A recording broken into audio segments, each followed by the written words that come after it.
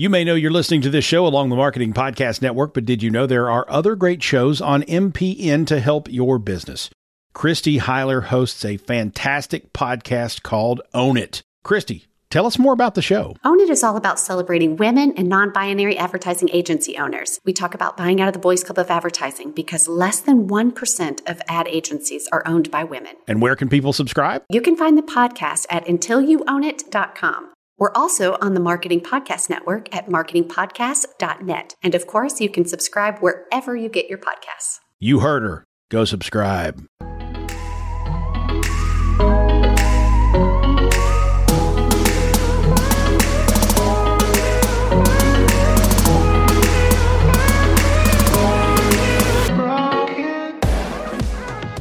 Welcome to the Fearless Business Podcast, sharing with you the business behind running a business. We're your hosts, Jamie Lieberman and Mary Clavier. Each week, we'll be bringing you great guests, insights from our experiences, and a behind-the-scenes look at all the topics you may be afraid to tackle in your business, but shouldn't be. So sit back, get comfy, and let's get started.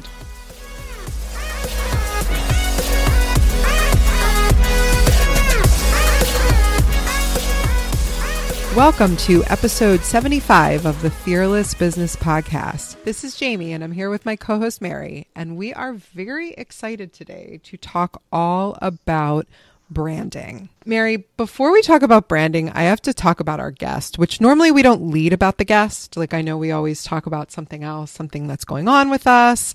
But today I feel like I have to start because I have the most massive girl crush on our guest today. And I don't use that lightly. I don't use that word. Right. She's magical. I don't even really know her so well, and I can see why you have one. She's a force. So our guest today is Allie Craig, and Allie has been a client of mine at #Legal and someone I've gotten to know for quite some time now. It's been a few years, but I have been watching Allie, and Allie's been in business for a long time. But even in the few years that I've known her, I have watched her build literally an empire. It's unbelievable. I don't know how she does it. When you sent me her website, I was like, wow, how much does she have on there? She's seriously impressive. She has magazines. First, she's a branding expert. She's been doing this for years, and she knows branding like I learn things from her every single time I talk to her. But on top of the fact that she has a robust branding business, she also hosts television shows, has magazines, like real actual magazines, which you don't see anymore. She creates so much content. She has this incredible methodology. I don't know. She blows my mind. She's amazing. And so I'm very excited that she agreed to come on the podcast today and to talk. When you guys hear this, it is amazing. The information that she's giving is incredible. And I know it sounds like I'm completely gushing, and I kind of am. So I feel like Mary, you need to talk about someone that like you completely admire and who's done something amazing, because I could probably talk about Allie for the next like 20 minutes. And you talk about her for a whole podcast. I really could. And I'm about to interview her. So yeah, I think you need to take over for me. Yeah. So for me, there's so many people I admire because, I mean, that's part of what I'm all about is learning from other people and meeting them and, you know, spreading community and all of those things. I think someone in that space, actually, for sure, I would say is Gesche Haas, who is the founder of Dreamers Doers. She's incredible, not only because she's so accomplished and she's done so much with Dreamers Doers. When you meet her and you talk with her every single time, for every single person she talks to, like, you feel such a connection to her and you feel the love that she has for her community. It's unbelievable. She's so cool. I feel like you have to tell, some people may not know Dreamers Doers because it was in New York based. It's definitely expanded, but for a long time it was a New York based organization. And as much as we think the world revolves around us, there are other parts. It's like I like to say it's like the best kept secret of the internet, but also, I mean, you want it to be a secret, but you don't, you want to share the happiness of the group. I know, right? But Dreamers Doers started as a brunch meetup for some women and founders in New York. and it grew over time that now it's a community, again, mostly New York based, but they have quite a few other locations now, and it's all online. And the concept is you give more than you take. So from the community. So it's all community generated. You give offers to the group. Other people post offers that you can take advantage of. And it's a great mix of entrepreneurs and startups maybe that are really in the development phase, and also employees at companies, but at large companies that, are doing great work with either diversity and inclusion or employee engagement or some other areas that are also helpful to the community. So it's a really nice harmony, I think, of entrepreneurs and employees that kind of help each other and provide offers to each other. So I've loved being a part of it. One of the things I love, I'm also a member of the community. Mary actually is the one who invited me to apply to join because it's an application process. Yes.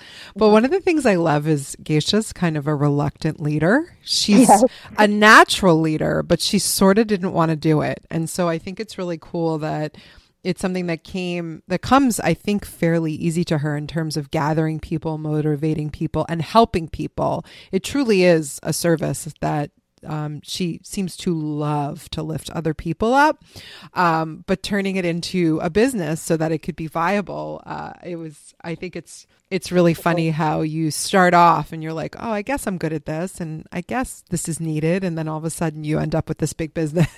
Yeah. Oh, and I really admire it because yes, she was really uncomfortable and just it grew over time, and she tried things and changed things, but she's been very open about it too. She's even had meetups for community leaders too, so that people could share their insights. And she's always willing to share kind of what she's done in the past and what worked and didn't work, and share her story about how she got to this point. But it's really an incredible group of people that are so willing to help each other. And yeah, I think it all has to do with the fact of how she's a leader. Yeah, I totally agree. And she remembers everybody, which is such, I have the worst memory. Yeah. I remember faces. So I have a horrible memory. I mean, it's just, it's embarrassing. I don't even know what to do about it. I mean, there's nothing to be done about it, I think. No, embrace it. I'm just honest about it because I really do remember faces. Like I will, if we've met, I will remember you. Names, whoo. Not good. Yeah. Really bad at names. A lot of people are bad at names. Yeah. I feel like I take it to a new level of embarrassing. Probably. Mary's like, you know that person. I'm like, oh, God, yeah, like you've met them before. I'm so terrible. And I get really mad. It's like, it's so We're like rude. The total opposite because I don't always remember people so vividly, but sometimes I feel like I remember so many excess details that are unnecessary. And I'm talking to you and you're like, what? Like, you do. I'm grateful for that because you can remind me. I need you to just come with me to all the places. Right. That's why we're like two halves of a whole. Yes. I feel like Miranda Priestley in The Devil Wears Prada at the party at the end with Anne Hathaway, where she's like, that's so-and-so. And I need like a book. Yes. Not that I know that many people are even as remotely as important as Miranda Priestley, and hopefully I'm not mean. No, you're not mean. I would like to have someone just come with me and say, this is this person's name. And like whispering in your ear. It's really bad. Anyway, so I am now that we've like completely fangirled, which I'm cool with. I think we need to. I think it's important that we fangirl about people. I think so too. Who we admire and just who are doing amazing things, because everybody's. I don't know. I don't want to say everybody's negative, but a lot of times people are pretty. They tear each other down, and I think they totally do. Yeah. Or and people get like afraid, like they think there's not enough for everybody. Yes, and there is. There is. Like there is. So we need to, it's like that phrase, we rise by lifting others. Like we need to actually embrace that and actually do it. I totally agree. And if we could do that for other women, I think that's not that we don't love our male listeners. You guys are awesome. We do. They are awesome. But I feel like sometimes women can be more supportive of each other. And I don't think there needs to be competition. I agree. As long as everybody stays in their own lane, do your thing. You yes, do you. That too. And we're all good. We don't need copying. Copying's not cool. It's like this has become the intro of like phrases or something. I know. Stay in your lane. Let's do cliches. We need to have somebody create like an audiogram of all the cliches we've just said. Yeah. All the hashtags we've just made. Yeah. Yeah, we have to put those in.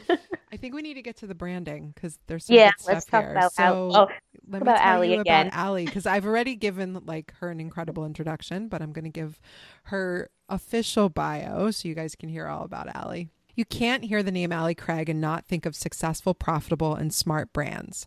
For the last 20 years, this luxury neurohuman brander has personally collaborated in the build-outs of hundreds of brands, from the classic retail model to the reinvention of industries. With clients ranging from the C-suite execs of Wall Street to the mom and pops on Main Street, Allie Craig is obsessed with helping the underdog win through smart brands that build successful bank today and well into the future.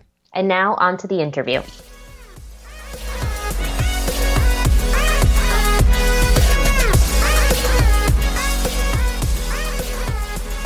I am crazy excited today. I'm not going to lie. I am here today without a doubt, one of my most favorite people. I am here with Allie Craig. Allie, welcome to the show. Thank you so much for having me. Right back at you on one of my most favorite people. That's you. So, yay! This is good. I'm a warning for everyone. This may be a little bit of a love fest, but that is not the only reason that I brought Allie on to talk to everyone. Allie is, when I think of branding, Allie is honestly one of the only people that I think of, but she is 100% the first person. She is a guru, an expert. She knows her stuff more than anybody that I know. But I'm going to let you introduce yourself. Please tell everyone who you are, what you do, and what you're working on. Well, my name is Allie Craig, and for over the last 20 years, which is probably why I know my stuff, I have worked with entrepreneurial brands to not just build smart brands, but build brands that aesthetically work and grow and evolve as we as a society grow and evolve. So my specialty is called neurohuman branding, which is basically the science and psychology behind why people say yes to your brand versus saying yes to your competitors. And so that's what my focus is on, is making sure that everyone's brand isn't just logistically on point, but more importantly, really shares the story and creates that human connection and that human relationship, because that's what keeps your audience loyal to you. And that's what allows you to grow and scale as a brand in the end. Can you tell us a little bit more? I'm neurohuman branding. I know a little bit about it, but can you tell us a little bit more about that and your philosophy and how you approach branding? 20 years ago, branding wasn't this, guys. Like what we know and what we think of as branding, it's not your website and it's not your business card and it's not your logo.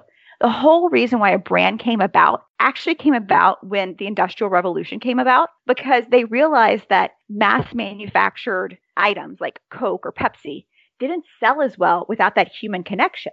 And so branding really is fundamentally all about creating that human connection between you and your audience. And the great thing about entrepreneurs is we already have that human connection organically in us, that when you use it smart, you can actually strategically build a brand that you love and adore and your audience loves and adores. And so neurohuman branding allows us to use the biology, the subconscious mind, the social stories, and the psychology that runs all of us to build brands that we as entrepreneurs love, but also that our audience loves as well. So I'm a new entrepreneur, let's say. I'm not. We're making an example. Yeah, you're so not. But I'm not. But however, but let's say I am, because I think there's a lot. Our listeners are kind of all over the map. Some of them are thinking about being entrepreneurs. Some of them are like in the trenches. Some of them are sort of dipping a toe in. We're all over the place. But I don't know that I think everyone knows the word. Everyone thinks about it. But how do you truly get started when you're thinking about forming a brand, making your brand, branding yourself? How do you do it? So my approach is totally different than what the majority of quote unquote branders or brand strategists out there will tell you, because my approach is not about having it be logistics of your business or your offer, which are important. But in the end, I always tell my clients that on the absolute worst day of your life, you better have a brand and an audience that you so love and adore that you will still show up for them, even though the world is burning down around you at the moment. So for me, the first thing anyone needs to think about when it comes to building this brand is, what is your true intention for this brand. If you're just trying to make a quick buck, acknowledge that and own that. And don't pretend like this is your lifelong legacy and passion. Build the brand, sell the brand, do what you want with it, but know that that's what your intention is. But if your intention is this is your passion, this is your heart, then you need to really put that into your brand, which is scary because it requires you to be vulnerable in ways that, most people don't want to be vulnerable in, but it's those elements that are going to have your brand create that relationship, that connection with your audience. And that's what's going to have them choose you over any competition now or in the future. So it's really all about you. That's where you start with your brand, all about you. It's so funny because, as you're talking naturally, like, what do I think about? I think about my own company, my own brand. And that's so true. Like when you think about when I sit back and I look at like, what am I trying to do? How do I show up every single day? It sort of comes through. And when you know what that is, and when you're honest about that goal, it kind of manifests itself. I mean, there's a lot more that goes into it. But you can't do anything without knowing that. That's a great piece of advice that I don't think I would have ever framed it that way. This is why you're smart. I always tell people, and people take this statement way too superficially, which is branding is a deeply personal experience. This whole entrepreneurial journey and being your brandpreneur, being the brand and the face of your product, even if it's your company or if maybe you're repping for somebody, it's still you. And so it's a deeply, deeply personal experience. And the number one thing that people fail at when it comes to their brands is their own personal and self-development. We let our own stories and our own issues and our own hangups get in the way of us being able to go forward for our dreams. I always tell people building the brand's the easy part. Like we could build that in a week. Like smart planning, you can build an entire brand in a week. But most people as the brand, that entrepreneurial side, they have to do the personal growth, and that doesn't happen in a short time frame. That's a lifetime. It is. It really is a lifetime. That's why it's always about evolving, and your brand should evolve, and just as you are evolving. Oh, that's excellent advice. Do you have any examples or like brands that you look at and you think they've got it, they've done it? It depends in regards to what. Fair. Because, everyone loves Apple and everyone like holds up Apple as like the brand, the go-to, like everyone should be like Apple. And what they've done really well is they've done really well with making a lifestyle. And honestly, that's a lot where branding is going, especially as we begin to become more in this age of influencer with social media being everywhere. It is really a lifestyle that you need to be modeling for your audience because that's what they're trying to create for themselves. But if you're talking about who does really smart with their brand and protecting it, that's Coke. Coke in the branding marketing industry, that's the one that we always, when you're at any kind of American Marketing Association conference or something like that, that's the one that everyone puts up as their case study is let's look at Coca-Cola. And it's because they are ridiculously good at protecting their brand. And I think most entrepreneurs fail to do that. They don't see the value on some level. They're like, well, I'm just going to try it out. And when I get to the point of making enough money, whatever that number is in their head, then I'll worry about protecting what I've created. And as you well know, that is not the smart decision to be made. Yes. Oh, we know this all too well. Yes. And then it's too late. And then I'm like, don't want to say I told you so, but now we have to rebrand, and not because we actually want to, because we are being forced to. Yeah. I never thought about Coke in that way. There's lots of companies that are really effective at protecting the brand, but they are definitely one of them. Well, Coke is notorious for their trademark usage. So, the Register R, they force it on all internal documents, even handwritten notes. Yeah. And that's like, it may be technically it's a little overkill right now in today's society, but they're really smart about going after anyone who's going to ever hurt that brand. Yeah, you have to. I mean, if you're going to spend the time to build something, you have to protect it. I don't like understand. A child. I mean, that's the thing. Really, so I have this reality TV show. We just finished season 2 of Fix My Brand, Allie Craig. It's on the Brandpreneur Network, which is on Apple. And, we kind of joke, and you'll see the joke throughout the season, that they call me their brand mama, because a lot of these brands, even though we're kind of fixing them, they're existing, the truth is a lot of them are still very fledgling because they didn't go that far that quickly.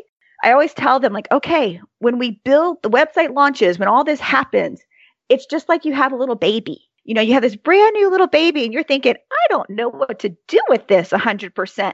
And you're trying to figure out how to relate to it, because even if you're an existing parent, aka you have an existing brand, or this is a completely new brand, aka new baby to you, you're trying to figure out what to do and how to act and what's the routine and all this stuff. And so I always tell people, first 6 months, don't do anything except what we scheduled. What we plan, just do it, because if not, and you make a move like, oh, no one's buying and it's 2 weeks out and I'm going to slash my prices, it's like cutting off the limb of your child. You would never dare do that to your human child, but we do it to our brand babies all the time.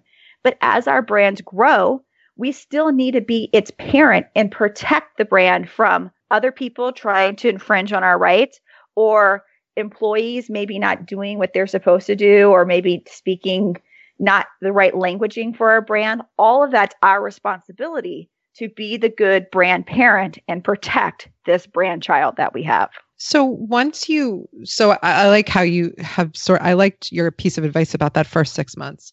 So you say you decide, you know what your brand's going to be, you've set your intention, you're ready to launch, you know what you're doing.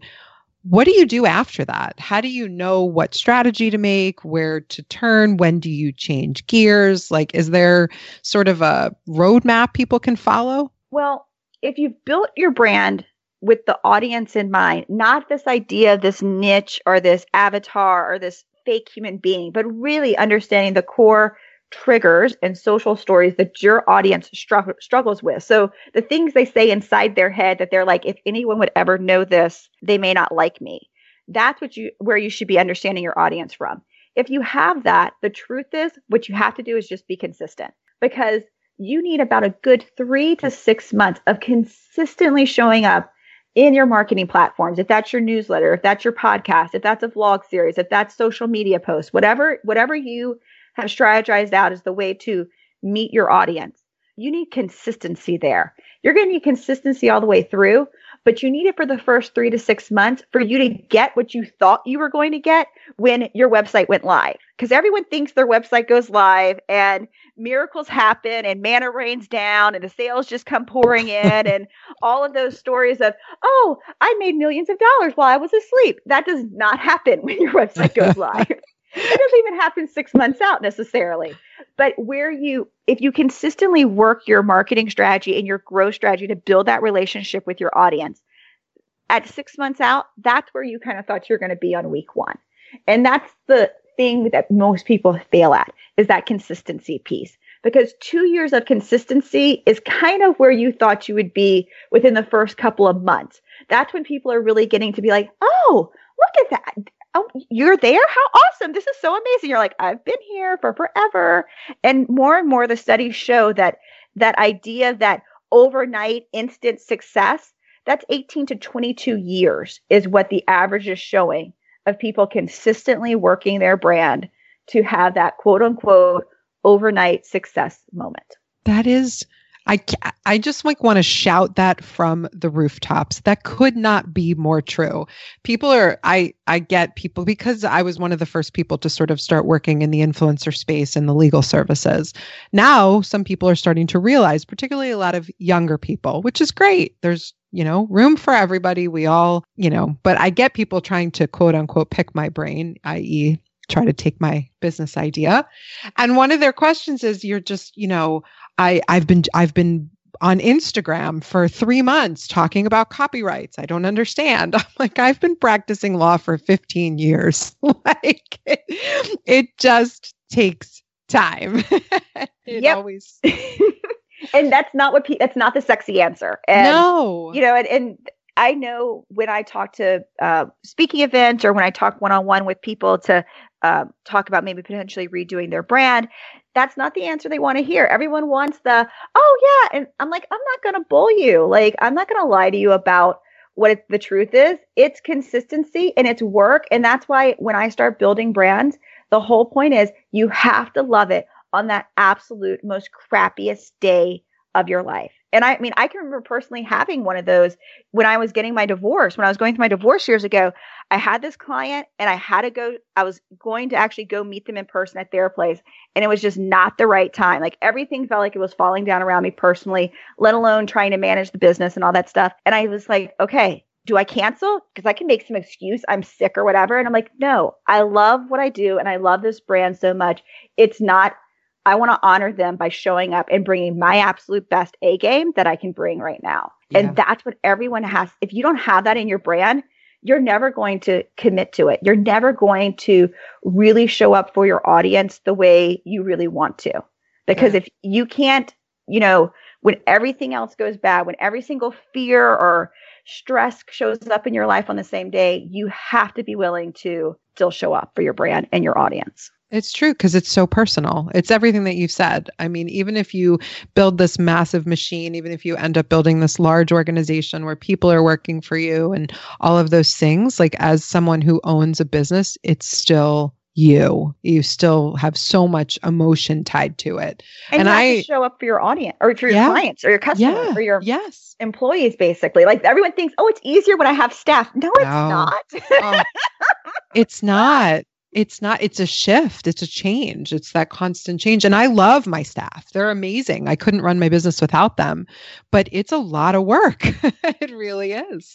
And now not only are you controlling your own message, but you have to control their message as well out to the world to make sure that you're all meeting what, the values of your brand are and making sure that you are doing exactly what you said, which is, I loved how you put it, the core of what your audience struggles with, like what their biggest fears are and what's going on in their brain. I experienced that a lot in my business. I think probably more than most because most people are scared to death of legal. And so that's actually a big part of what I ended up making my brand to be. But I think that's true of any business that anybody launches. Your audience has a need of some kind, and it might be something seemingly superficial, but deep at its core, there's some kind of social, story like you put, which I love that term that you use, that's driving someone to want to be one of your customers. It's either driving them because they feel inadequate or they feel like they're supposed to do it. Or, in your case with legal, all the social stories out there is legal scary. Ooh, like you don't want legal. If you have to have a lawyer or know your lawyer by their first name, that's scary because you must be in deep doo-doo, Yes. Yes, so, that's so true. When you understand why someone's coming to you, like maybe for someone who does an organizational service for homes, maybe the reason why their audience is coming to them isn't because, oh yeah, I love that I need help. It's maybe potentially a negative because the audience feels like they shouldn't need the help because how are they not Martha Stewart? How are they not this perfect wife, mom who can just have the house be always organized and clean and, everything, dinner on the table at 7 and all that kind of stuff. And so the struggle of why their audience is coming to them isn't because, yay, I get to hire an organizer. It's I'm an inferior human being because I need this type of help. So when you understand the social stories at play, you understand how you can kind of either talk to it or talk against what's going on in their head. Which goes back to what you said is truly, a great tip is just understanding who your audience is and what they really, really need and want and are afraid of. And statistics are not the way to do that. So how do you do it? FYI. How do you do it? So everyone says, well, just study the statistics, study your audience, see what everyone else has done, and then just replicate that, which is really idiotic in my book because you are not them and it will never work out that way. But here's the real reason why it's not the smartest move.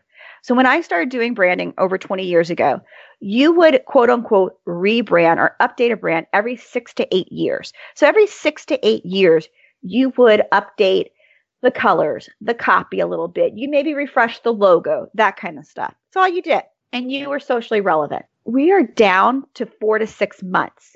With the advent of social media and the internet, the way we're consuming information as our society overall as a culture is evolving every 4 to 6 months. So if you're looking at what someone launched 6 months ago and how successful they were 6 months ago, or if you're looking at a statistic that finally is just coming out, when was that information captured? Because by the time you look at it, read it, and implement it for yourself, you're chasing your audience. You're not leading your audience. That whole idea of statistics and all that is just old school in my book. How you do it is you use social stories to your advantage. And the great thing about social stories is that we all know them and we all have access to them. Social stories can be anything from books and literature, which is how it started out. But in today's society, it's also TV and movies. The easiest thing to do is look at when your target demographic was anywhere between the ages of 16 to 21. Because between the ages of 16 to 21, we as human beings are most influenced by society at that moment. So for me, 16 to 21, basically that was early to mid 90s was for my audience demographic. Look at what the most popular TV shows, movies of those times were. And you want to look at them for two things. A, what's the most popular? Because most likely your audience is modeling that. But then you also want to look at how was your niche or your industry talked about? Was it talked about in positive light? Was it talked about in negative light? What did people love it? Or was it all like, oh, that's horrible kind of thing? Like, drama filled or something like that. Because it's those pre-assumptions that your audience is coming in with, and they don't even know it because it's so deep in their subconscious mind. So for my audience, I can tell a couple of things, basically. If they're a mom becoming an entrepreneur kind of thing, most likely they either act or look like Jill Taylor from Home Improvement. And so they actually tend to really love those mom jeans and that bob hair and those sweater vests an awful lot. But what they also do is, just like Jill Taylor, they think they have to go back to school to quote unquote be successful. So I have an awful lot of people saying, oh, I'm thinking about starting this business once I get my master's in this, or I get certified as a life coach or whatever. And sometimes, hey, if you really need that, that's great. But 9 times out of 10, that's not what's going to make you successful. But because the social story you were taught was be a mom. If you want to be a successful mom who has a career, you have to go back to school before success will come. Because that's what the major social story of our 16 to 21-year-old time frame showed us. That is fascinating. I don't think I've ever heard you talk about this in such depth. That's amazing. So yes, go Netflix binge, basically. Yeah.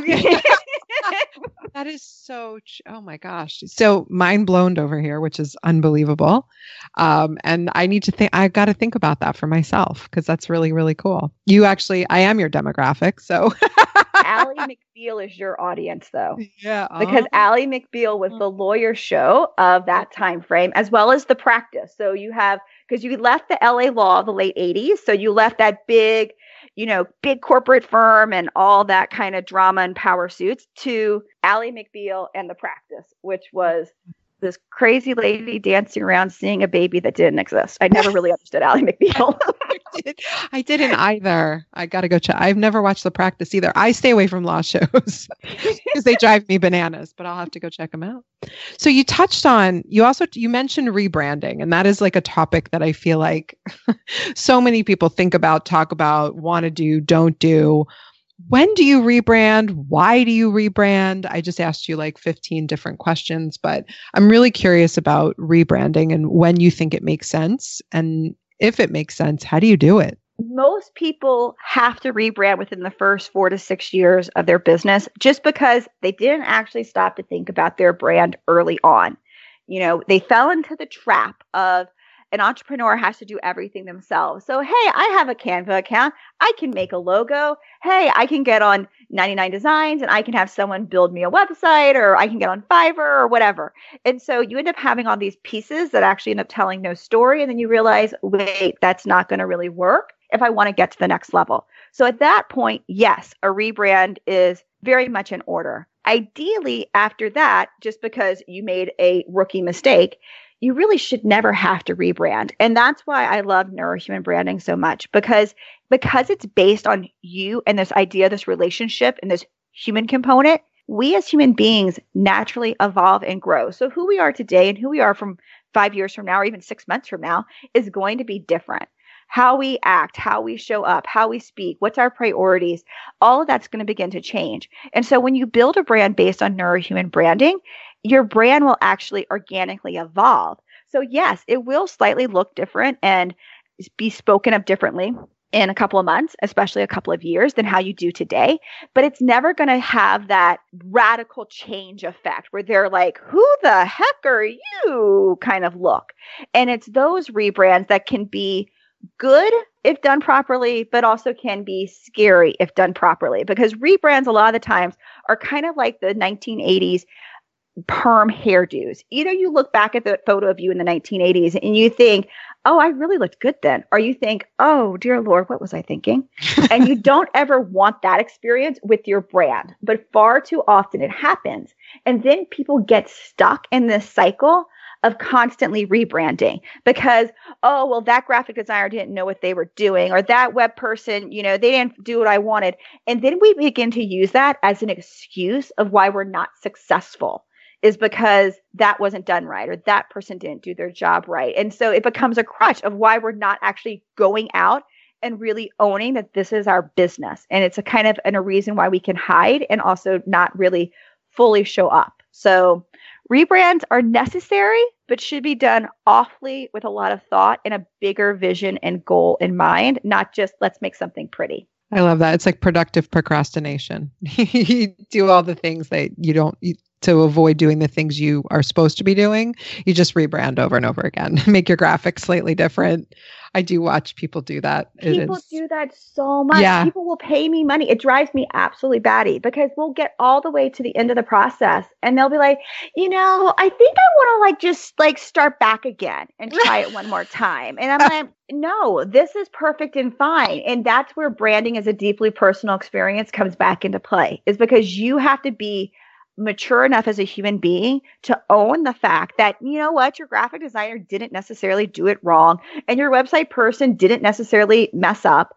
What is really happening is the fact that you're scared. Your fear is showing up of, now I have no excuses to hide behind. I can't be that person at the networking event that says, oh, don't look at my website, I'm redoing it. Nope, your website's done. You can't be that person who says, oh, I don't have to do a Facebook Live today, or I don't have to post on social media today because this isn't finished yet. You have no more excuses. The only thing you have to do is go out there and show up. And that is really scary because now if you fail, the failure's on you. And that's something a lot of people don't have the personal development in place to be okay with. That is the most perfect ending, I feel like, to a conversation on the Fearless Business Podcast, because we talk about that all the time. Not living in the fear, not letting the fear stop you. And I think this is just one of those other examples of things people do to to avoid having to face sort of some of the real stuff that comes with being an entrepreneur. So please, you've given us so much unbelievable information. I'm so grateful that you came on. Tell everyone where they can find you. The easiest way to find me is shemeansbrand.com, and you can see my branding company, you can see the show, you can see all the other projects that we do. And then I am at the Allie Craig on every single social media platform known to man. Awesome. Thank you so much, Allie. This was amazing. And I learned a whole bunch. And I watch all your stuff. Thank you for having me. I love talking about brands. We could do this for hours. I could too.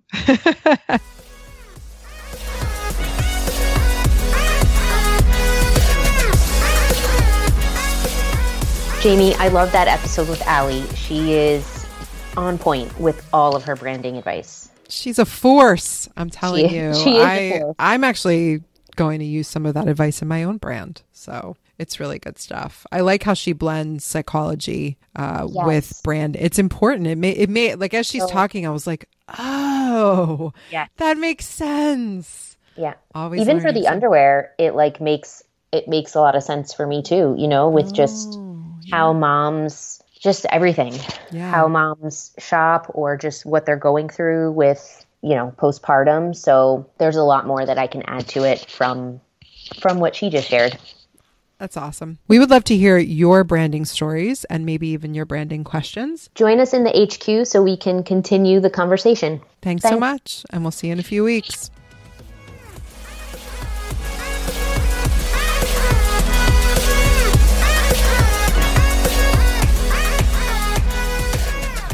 Thanks for listening. We'd love it if you'd subscribe and share this podcast. Reviews are amazing too. Visit fearlessbusinesspodcast.com for more information. If you'd like to connect with Jamie, visit #legal.com. And if you'd like to connect with Mary, visit thetransitionscollective.com. Thanks so much, and we'll see you next time.